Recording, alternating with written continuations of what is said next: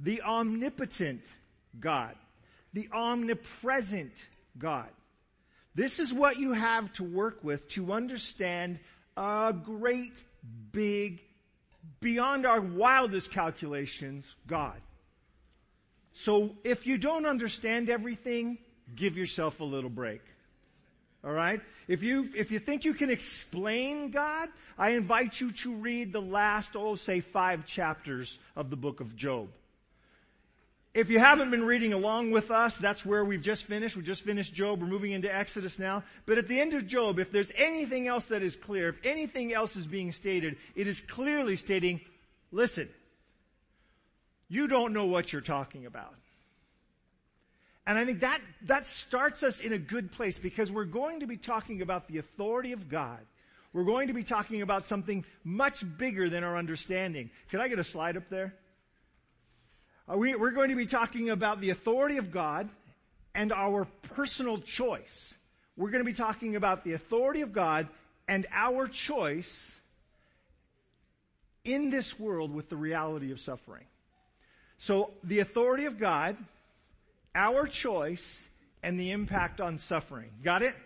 The authority of God, our choice, and the impact on suffering. One of the big things that's going on all the time around us, people are always asking the same questions. Why did this have to happen? Why is that going on? The atheist or the agnostic or just the anti-Christian person will often say, if God is so good, then why this? If God is so amazing, then why this? We've had enough of these things lately. We have seen fires blow through Santa Rosa and Redding and now Paradise. We've just seen amazing destruction here in Northern California, let alone Southern California, let alone the hurricanes that have blown through. A lot of things here in the United States in recent years to kind of give us an opportunity to clarify our thinking, to start to say, hey, wait a second, what's going on in our world? And lots of people who are on the fringes of whether or not they want to believe in God have started to struggle with this. It's probably come across your mind. Folks who are in the path of some of this destruction especially start to ask the question, look, why did this happen the way it happened? Some of those whose houses survived in these fires have said, why did my house survive? And they wonder why they had protection, why their homes seemed to be randomly picked out of all those that were destroyed to be left. Some of those who saw their houses just completely lost have asked the same question. Why did that happen to me? Why have I lost everything? Why is everything down to zero? That's what we're going to try to wrap our little bitty brains around today. We don't expect to see the outcome of this to be a full understanding. So this is my disclaimer at the beginning today. We do not expect to have the full understanding when we're done. We just want to get a glimpse, just a piece, just an element of it. We want to start the process of thinking about this in a way that might bring some clarity to us. All right? So are we agreed that you and I are on a trip that neither of us can succeed in finishing? All right. So we're just going to start with a bit of an understanding and hope for the guidance of the Holy Spirit as we work through the process. So 2 things we talked about, 2 illustrations we gave from Scripture last week. One was the storm of the disciples. Remember the storm on the lake with the disciples and Jesus in the boat. If you remember that from last week, raise your hand. Whoa, we beat the 72-hour curfew on remembering. And the other one was the centurion and his need for his servant to be healed. Remember that story? Raise your hand if you remember from last week. Okay, some of you just are raising your hand because I said it was a good thing. But that's all right.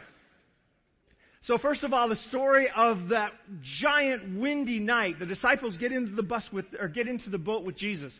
And as they get into this boat, the Bible says they pushed off from shore. Jesus took a nap and they were cruising along. Have you ever taken a nap in a boat that's rocking a little? It's one of my favorite things in the world. To be laying in a boat while it's rocking gently, while it's moving around. I even like it when it's moving more than just gently. That motion just puts me into such a deep sleep. And Jesus is out. He's had a big day. He's done a lot. I mean, you look at all that has happened right before this. There's a lot that it's gone on. And Jesus is tired, bone tired, and he falls asleep. We ought to recognize also that for what this is, you get tired. You get worn out. You get stressed out. And so did Jesus. Because he took on the human body that is like yours. He took on the human body that suffers and gets hungry and gets cold and gets tired, and he knows and understands the experiences you've had. I wonder if sometime when Jesus was, 14 years old, if he was sitting there during one of the services at the local synagogue, and the synagogue leader was waxing on and explaining the ancient Hebrew in some passage esoterically tucked away in the scriptures. And I wonder if Jesus ever got sleepy and maybe a little bored. He took the same body that you and I took. The disciples are cruising out across the lake. This storm rolls in, and it's huge. Hurricane strength winds. Massive storm is coming. Water begins to roll into the boat, and the disciples are bailing as quickly as they can. And in the middle of that storm somewhere, somebody says, "Hey, isn't Jesus in the back of the boat sleeping?" Somebody recognizes that the rescuer might be there right with them, and so they go to the back of the boat and they wake Jesus up. And they say, "Lord, don't you care that we're going to die?" Ever done that? Ever looked at your situation and said, "God, don't you care that," fill in the blank? Don't you care that my needs are not being met? Don't you care that I don't have anybody to love? Don't you care that I have a terrible person to love? Don't you care that I don't have enough money? Don't you care that my money is ruining me? Don't you care? Don't you care? Don't you care? Don't you care? That's the question in the boat. Don't you care? Jesus looks at them and says, "Man, you guys could really do with a faith adjustment. We really need to crank the volume up on your faith because you shouldn't be so worried right now." And he stands up. He rebukes the winds. And the Bible says suddenly there was a great calm. They go from hurricane force to quiet calm. And as they do, the disciples, now it doesn't tell us what Jesus does here. My picture of Jesus is, okay, back to his pillow. But the disciples just look at him and they're amazed. And they say, "Who is this man?" Last week I told you that if you understood who was in the boat, you would enjoy the ride a lot better. We'll come back to that at the end. If you understood who was in the boat with you, you could relax and enjoy the ride a lot better. You could face whatever storms are coming with much more peace. So the other story was the story of the centurion who meets Jesus there in Capernaum after Jesus has healed the leper. He's preached the Sermon on the Mount. He's coming through. He's healing most everybody in Capernaum. This centurion meets him. And when this centurion meets him, he says to him, "Hey, I have this servant. He's very ill. He's just a favorite. I love him very much. Could you take care of him? Could you heal him?" Jesus says, "Sure, I'll come with you. Let's go to your house." And the guy says, "I'm not even worthy to have you come into my house. I'm a centurion. I'm a Roman. I'm not a good Jew. I'm not a good believer. I don't even deserve to have you come into my house." Have you ever said that to Jesus? Have you ever said, "I understand why I'm having all this problem. It's because I'm a terrible person. What did I do wrong?" It's the whole story of Job. What did you do wrong to cause all this stuff to happen to you? Have you ever said, "God, I don't really deserve your help because I'm just bad"? You know, I think that's a good place for our heads to get to, but I don't think it stops Jesus from wanting to help us. We take it a little too far. We say, "I'm not good enough for God's help." No. You're not good enough for God's help, but he wants to help anyway. That reality is where we live. We live in the place where, no, of course we're not good enough. It's because of Jesus that he helps. It's because of Jesus that he answers. It's because of what Jesus did, not because of what we did. He knows who we are. He knows that we're just dust. And so when we say, "Yeah, I'm not really worthy to have you come into my house," he says, "I know, but I could come. I'll come anyway." And then this man says the most astonishing thing, one of the things that amazes Jesus in scriptures. He says, "Just say the word where you are and my servant will be healed. I know this because I am under authority, the authority of my superior officer, and I have authority." He says, "I understand that you have the authority to take care of this wherever you are. You don't need to be present. You don't need to follow a certain pattern. You can just do it because you are, in fact, imbued with the authority of God." Now put that in your long-term memory. One of the last things Jesus says to his disciples is, "All authority has been given to me in heaven and in earth." Matthew chapter 28, verse 18. All authority in heaven and in earth. If you're a follower of Jesus, If you've chosen to head home, walk home with him, this authority is in the boat with you. Get it? All right. So now, today, what we want to tackle is, all right, so there's massive authority imbued in Jesus. So what in the world happens? What's going on? How does some of this stuff that we see, so that we read in Scripture and that we see in our world, how does it come to be? So let's start with the temptation of Jesus. The first thing that happens as Jesus' ministry is established is this moment, this altercation between Christ and Satan. We hear about it there in the beginning of Matthew. It's chapter 4. Jesus was led by the Spirit. What spirit? An evil spirit? No, what spirit? The Holy Spirit. The Holy Spirit of God? Yes, so God is leading God out into the wilderness to be tempted by the devil. Do you think they know what's coming? Yeah, they're not unaware. They're not worried about this. They've got it. They know it. The Godhead understands what's going on. They know the beginning from the end. They know the future. They know what's about to happen. So Jesus goes out and he spends 40 days prepping for the fight. And the 40 days he spends prepping seems weird to us, but for those next 40 days he doesn't eat anything. And he becomes very, very, very hungry.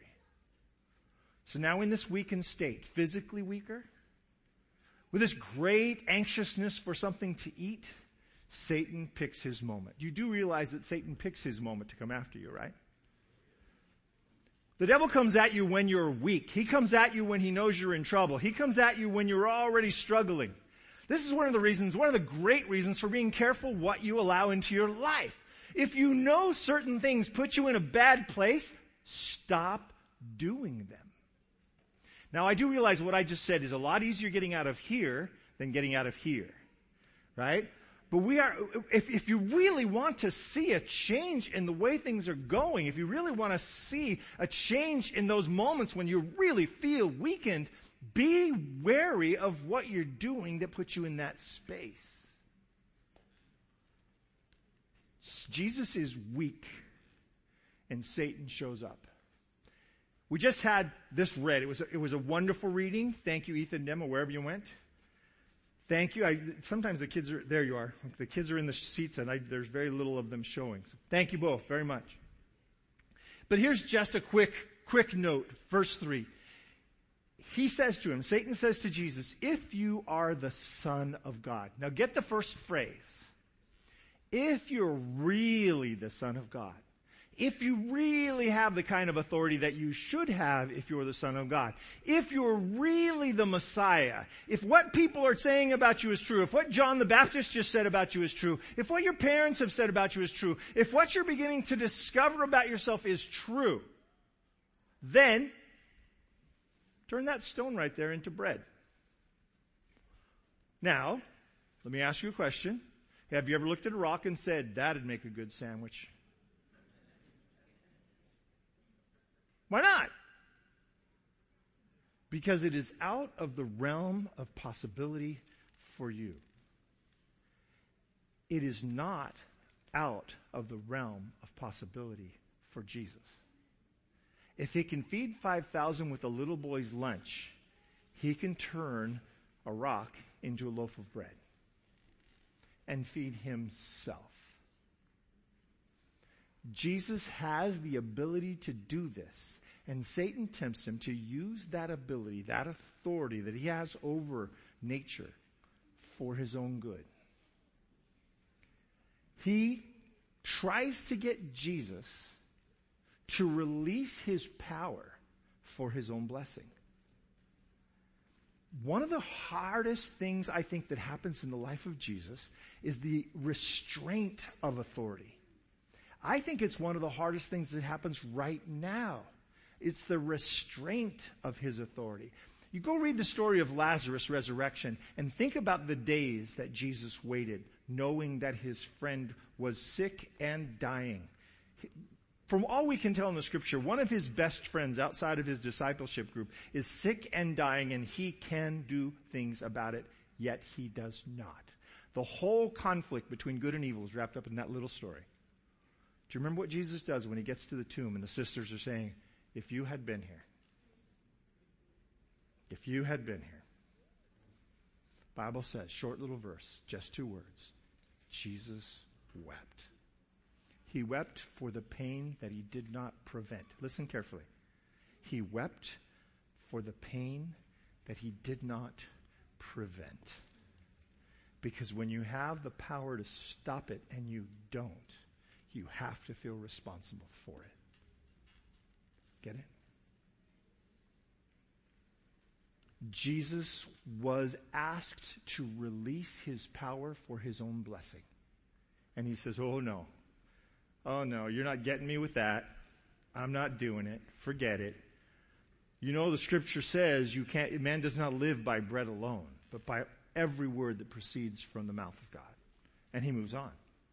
So Satan manages in some otherworldly fashion, some physics we don't understand, to snatch Jesus up from the wilderness and take him to one of the pinnacles in the temple. And they're standing on top of one of those high pinnacles. Now, if you think about it in terms of something you may be aware of, think of a corner of one of the tall towers as being about 70 feet off the ground. Okay? Now think about the fact that it's sitting on the edge of a hill. So if you took him to the highest place, there's a corner in the temple where the trumpet was blown. Like this temple comes together at a corner on the hill. And where that corner is, the trumpet would be blown to call to worship. One of the reasons that is the place is because it's one of the highest places. And the sound would echo through the valleys from there and call across the valleys to all the people who might be able to come and worship. That particular place is not just about 70 feet off the ground. There is below it stone, and then below those stones the valley. So Jesus would have probably been taken up to that place, that corner of the temple where the trumpet would be blown, stood at that corner and told, jump off. Because the Bible says that if you jump off, he will send his angels to take care of you. Satan will sometimes tempt you by quoting scripture. He will throw it back in your face. And if you do not have a broad enough breadth of the scripture as a whole, it can be a tough place to be. Jesus is tempted to jump off. He says, look, his angels will take charge of you. Go throw yourself off. It'll be okay. This text actually says that they'll take care of you. He says, you should not tempt the Lord your God. Now, how would God be tempted? You see, the question on this second one is simply to say, let God assert his power for your care. The cross is coming. The crucifixion, the prayers for restraint of it, the beatings, the embarrassment, the humiliation, people spitting in his face, all of that is coming. And the Father himself could intervene. And even the Father has to restrain his authority and his power. Do you get it? Are you following so far? As we're dealing with suffering in the earth, if you don't understand how God relates to the suffering of Jesus, you're going to misunderstand how he relates to the suffering of the world. If you don't understand how Jesus relates to the suffering of the world, you're going to misunderstand how God and Jesus and the Holy Spirit will relate to the suffering in your own life. The Bible says they collect your tears. Well, I would rather not spill my tears if there's a choice. Don't just collect them, just don't let them come. Can we just make this happy, joyful, singing songs all the way till I breathe my last, and that's it? We all know that suffering exists in our world, it exists in our own lives. But if we don't understand that it breaks the heart of God, if we don't understand that he has to resist the temptation to intervene, we miss the story. This conflict, this great controversy, as we've called it over the years, between good and evil, catches us. We live in a war zone. We live in a conflict zone. Our entire planet. We talk about, we live in the United States. We're not really dealing with anything that like other people are dealing with. No, we're dealing with the same things, only it's in a cosmic relationship as well. So understand, when you're talking about the suffering of our planet, you need to look at the scripture carefully and understand how God is dealing with the sufferings of Jesus. Understand that Satan chose these things to tempt him with. The last temptation I'll just give you as bonus material. Think about it. Remember what it is. It says, bow down to me and I'll give you the whole world. It's simply an opportunity for Jesus to avoid the cross. It's an opportunity for Jesus to take the keys of the kingdom back and avoid the cross. But in order to do it, he has to give all authority to Satan himself. It's an opportunity to exchange authority for a lack of pain. And Satan will do that to us as well. Would you like to give me authority in your life in order to avoid pain? So I want to take you a little further.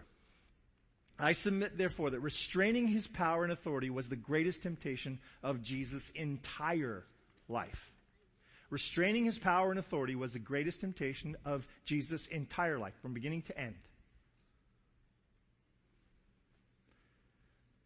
The chosen edge.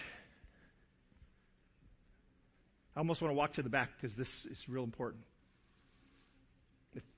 The chosen edge. The chosen edge. Get the word chosen. The chosen edge of his authority. By God's own authority. So we're not diminishing God's authority or his power. Some people argue, no, if God gives you choice, it takes away his authority. No. He gives you choice by his authority. It is his authority that establishes the ability for you to have choice. By God's authority, the edge of God's authority is your free will.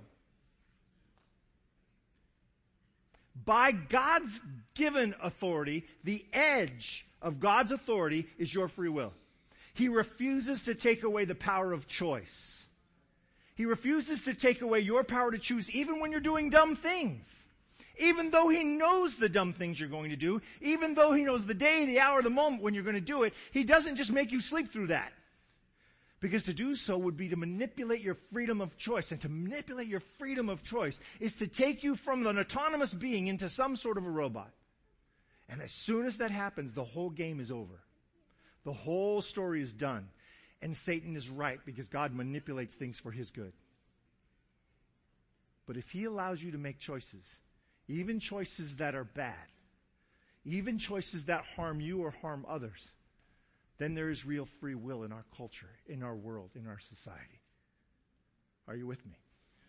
Okay. I'm building a theological discussion and argument, and I know sometimes when I get teacher theological, it can be a little tough.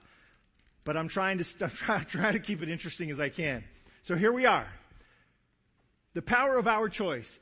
The earthly origin of suffering and sin. Note the word earthly. The earthly origin of suffering is sin. Sin arrived on the planet, suffering arrived on the planet with it. Those things, that initial start, the earthly origin of suffering is sin. The earthly origin of sin was a choice. You with me so far? Okay, next layer. My suffering can come from my choices. True? We think about this always with health. We think, okay, freedom of choice, health. I make bad health choices. I end up with bad repercussions. True, because health is a big deal to us. I also, if I decide to drive stupidly, my choices can cause a problem with my health. It's not just what I eat. It also might be how I drive, right?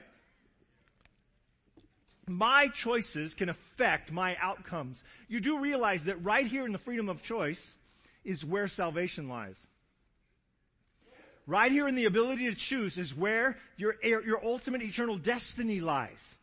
Do you choose to follow Jesus? Do you not? Do you choose to accept his covering and his grace and his sacrifice, or do you not? This is where it lies. If you're in that valley of choice, man, make this decision. Your eternity rests on this. Your eternity doesn't rest on whether you get all the way back to the house and get everything figured out. He meets you out on the road and walks you home. But it lies with you. The choice is still yours. So your choices have a huge impact on the outcomes of your life. Okay? Now, lots of other things are there. The DNA, the fact that you live in the armpit of the universe, all that sort of stuff. Some decision made by DuPont 40 years ago. Whatever is happening, it might be happening because of something else. And that's where the next piece is. My suffering can come from another person's choice.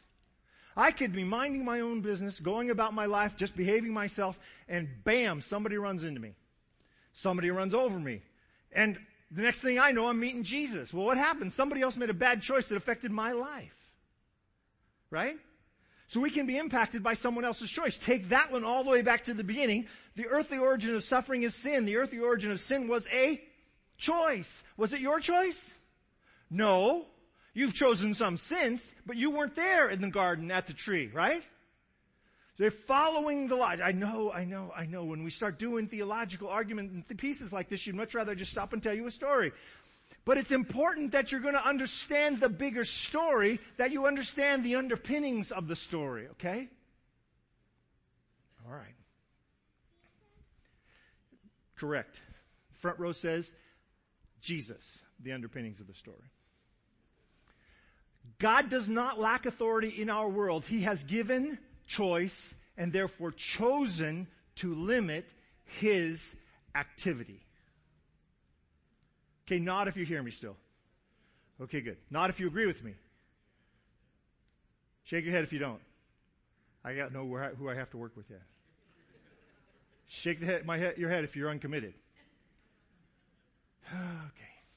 Some of you just refuse to vote. Therefore, again, the edge of God's authority is my free choice.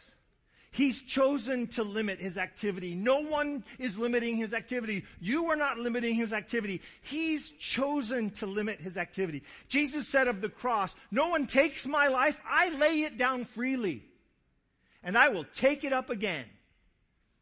Understand that these are the choices of God because of His grace and His mercy and His love. He chose these things for you and I.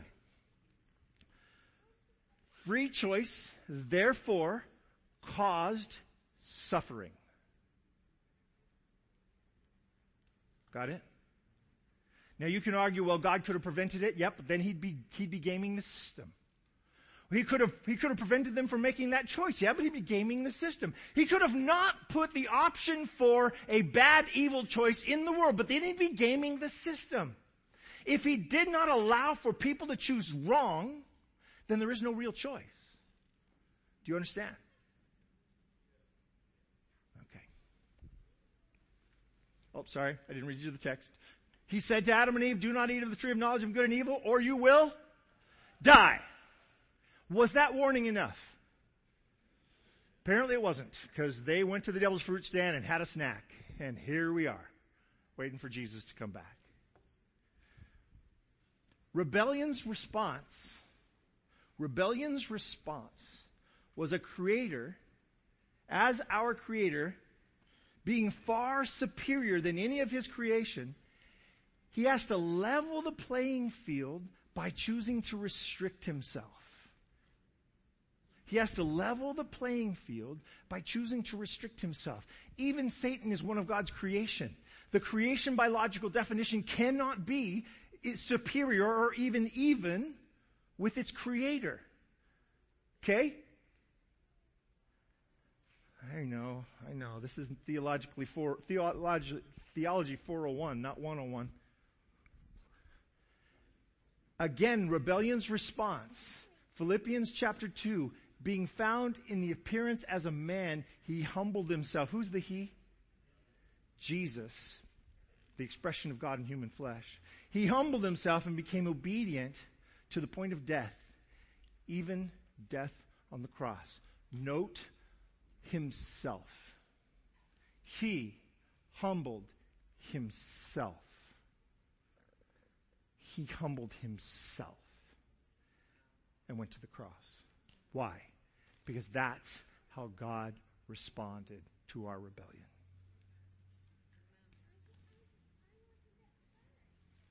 Because that's how God, with all the authority in heaven and earth, responded to our rebellion. He said, I'll become one of them, and I'll die for them.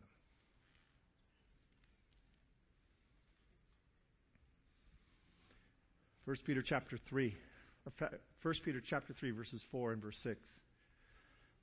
God raised Jesus Christ from the dead, and now we live with great expectation. What are we expecting? We're expecting life to turn around, right? We're expecting things to get better. We're expecting eternity with great expectation, and we have a priceless inheritance, an inheritance that is kept for us in heaven. So be truly glad. There is wonderful joy ahead, even though you must endure many trials for a little while. The Bible never, never, never, never, never, never has argued that your life will be perfect once you follow Jesus. The Bible has argued your life will be perfect once the mess gets cleaned up. Your life will be awesome once the mess gets cleaned up. Revelation chapter 21, verse 4. He will wipe every tear from their eyes. This is the end of time. This is after the destruction of sin. This is at the recreation of the earth without sin as its reigning power and authority. The Bible says he will wipe every tear from their eyes. You want to see the time when there are no more tears to be collected? This is the time. He will wipe every tear from their eyes, and there will be no more sorrow or crying or pain. All these things are gone forever. About 40 years ago, just saying that seems extreme to me. I have lived long enough to have done some things 40 years ago. About 40 years ago. I wish I had thought of this illustration last week. I thought about it while we were doing second look class. I had flown to Hawaii with a crew to sail a boat. Some of you know about this story. To sail a boat back from Hawaii. We had gone to the island of Kauai. We were in Nawiliwili Small Boat Harbor. I will never forget the name of the place. And we had to take the boat out to make sure it was seaworthy because we were going on a journey that was going to be about 3,000 miles across the ocean. It was going to take us about a month. So you probably needed to know that the boat wasn't going to sink. The boat had been there in the harbor for a while. It had gotten pretty badly gunked up. We had to actually scrape barnacles off it to make it functional. Particularly where it happened with the motor and with the propeller, it had gotten so messed up that it was non-functional until we cleaned it up. But as we got the boat ready, we decided, okay, we'll take it out on what they call a shakedown cruise. You know what a shakedown cruise is, right? You don't go too far away from shore. You don't do anything too crazy, but you want to see if everything's functional. So we were doing a shakedown cruise. We're heading out into Nawiliwili Harbor. And we start the boat. We head out. We get the sails up. We start picking up some of the winds. There almost always are breezes blowing in Hawaii. Picked up some of those winds, and we start out of the harbor. As we clear the end of the breakwater on the harbor, we hit an incoming swell from approaching rain.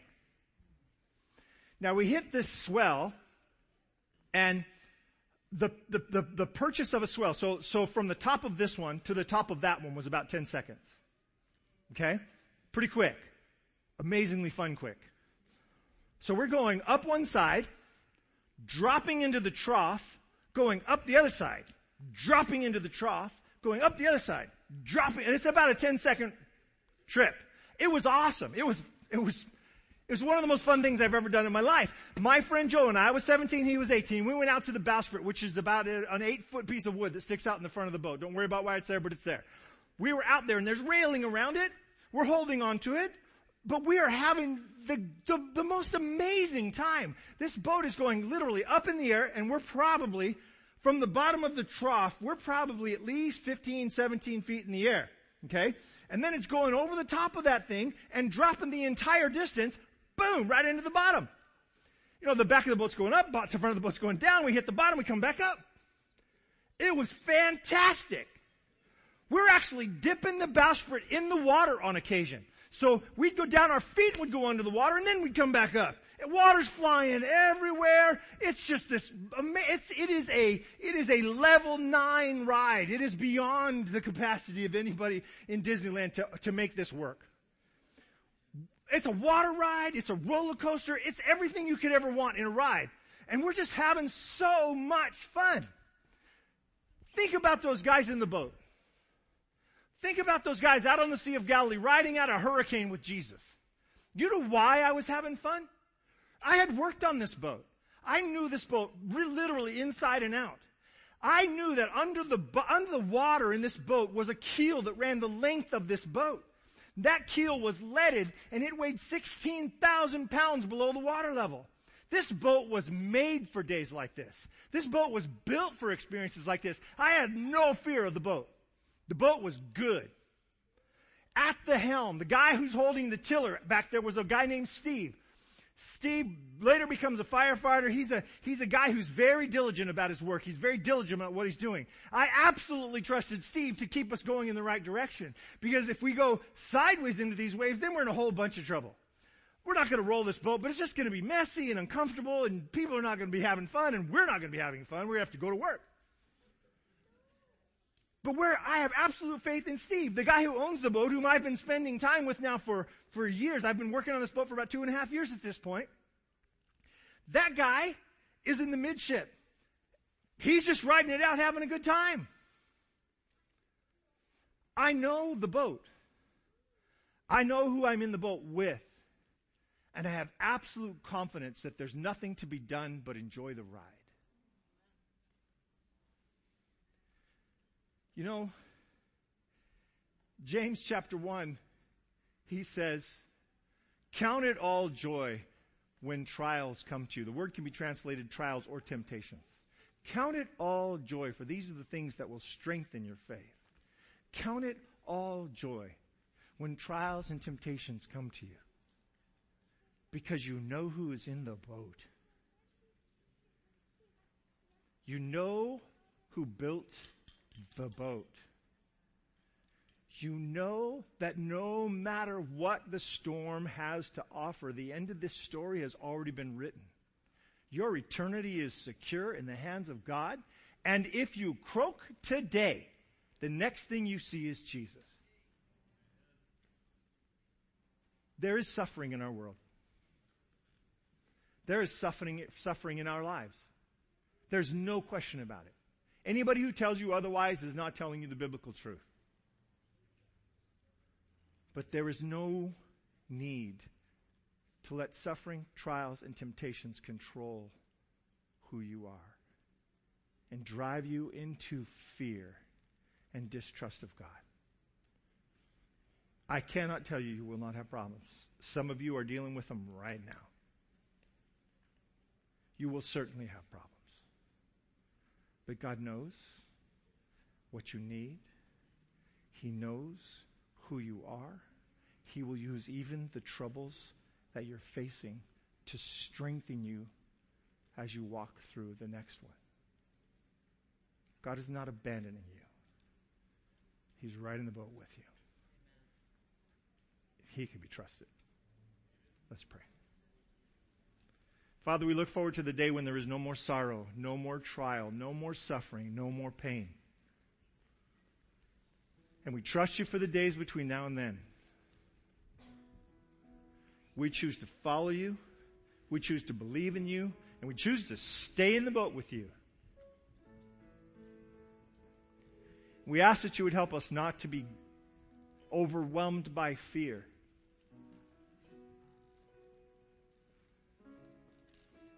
We ask that you would help us to be aware of how much you love us.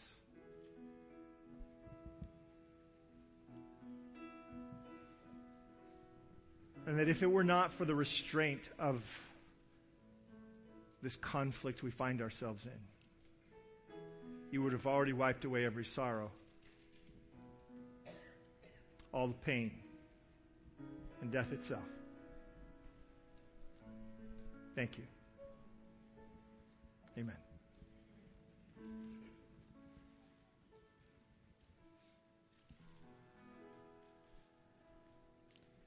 All I know is I'm not home yet. This is not where I belong. Take this world and give me Jesus. This is not where I belong.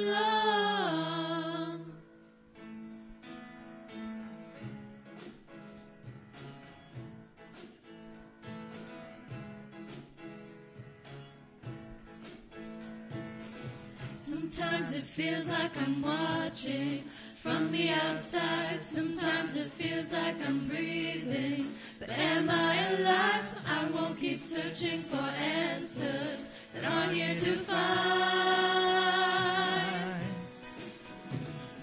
All I know is I'm not home yet. This is not where I belong. Take this world and give me Jesus. This is not where I belong. So when the walls come falling down on me, and when I'm lost in the current of a raging